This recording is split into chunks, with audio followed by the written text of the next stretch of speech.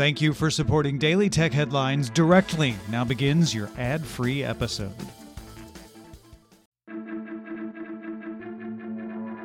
These are the Daily Tech Headlines for Tuesday, February 4th, 2020. I'm Sarah Lane. Shadow, a company affiliated with and funded by Acronym, which is a Democratic digital nonprofit group, was responsible for building the Iowa caucus app that contributed to delays in reporting Monday night's results in the first vote of the party's presidential race, according to sources speaking with the Huffington Post. State campaign finance records show that the Iowa Democratic Party paid Shadow more than $60,000 for website development late last year. A source says those payments were for the app that caucus site leaders were supposed to use to upload the results at their locales. In Alphabet's fourth quarter earnings report, the company revealed that YouTube generated nearly $5 billion in ad revenue in the last 3 months. This is Alphabet's first report with Sundar Pichai at the helm, who took over as CEO of the entire company late last year after co-founders Larry Page and Sergey Brin stepped down from day-to-day duties.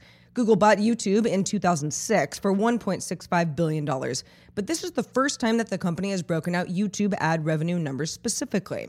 Google says that YouTube has more than 20 million subscribers across its premium and music premium offerings, and more than 2 million subscribers to YouTube TV. Alphabet bundles those numbers into its others category, which made up $5.3 billion last quarter and also includes Pixel phones and Google Home speakers.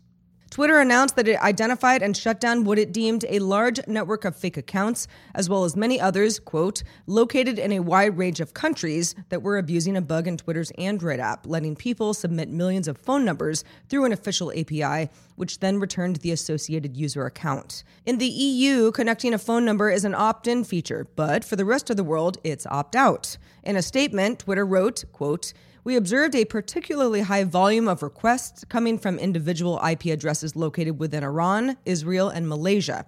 It's possible that some of these IP addresses may have ties to state-sponsored actors. MasterCard CEO Ajay Banga says that the company pulled out of Facebook digital currency project Libra over concerns over compliance and the business model. Banga says that the associated entities involved in Libra wouldn't vow to, quote, not do anything that is not fully compliant with local law, and also says, quote, all that, every time you talk to the main proponents of Libra, I said, would you put that in writing? They wouldn't. He also says he took issue with Facebook positioning Libra as a financial inclusion tool, but then proposing linking it to a proprietary digital wallet, Calibra. Facebook's Messenger Kids app now has new options for parents. Parents will now be able to see more details about who their children are messaging with, if there are video calls being made, and a history of anybody that the children have blocked. Parents will also see a log of recent images that their child has sent and received, with the option to remove and report if they're inappropriate, and can log them out of devices remotely. Parents can also download all of their child's information, like the data download feature available in the main Facebook app. The semiconductor industry suffered its worst annual slump in almost 2 decades in 2019, according to the Semiconductor Industry Association, saying Monday in a statement that revenue fell 12% to $412 billion in 2019. That's the biggest drop since 2001. Sales did grow slightly in the fourth quarter from the preceding 3-month period. Memory chip revenue dropped 33% from 2018, led by declines in computer memory. Sales in China fell 8.7%, according to the SIA, and sales in the Americas dropped the most of any region at 24%.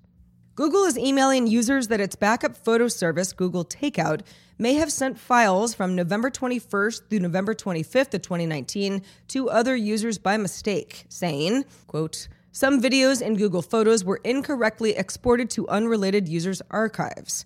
Google also says that the backups made during that 5-day period may be incomplete, but that the company has already resolved the issue and suggests deleting the export you made in November to make a new one. Google tells 9to5Google that 0.01% of photo users were affected. And finally, NVIDIA has begun letting users in North America and Europe sign up for its GeForce Now service starting at $5 per month, while also offering unlimited 1-hour free trials that don't require a credit card.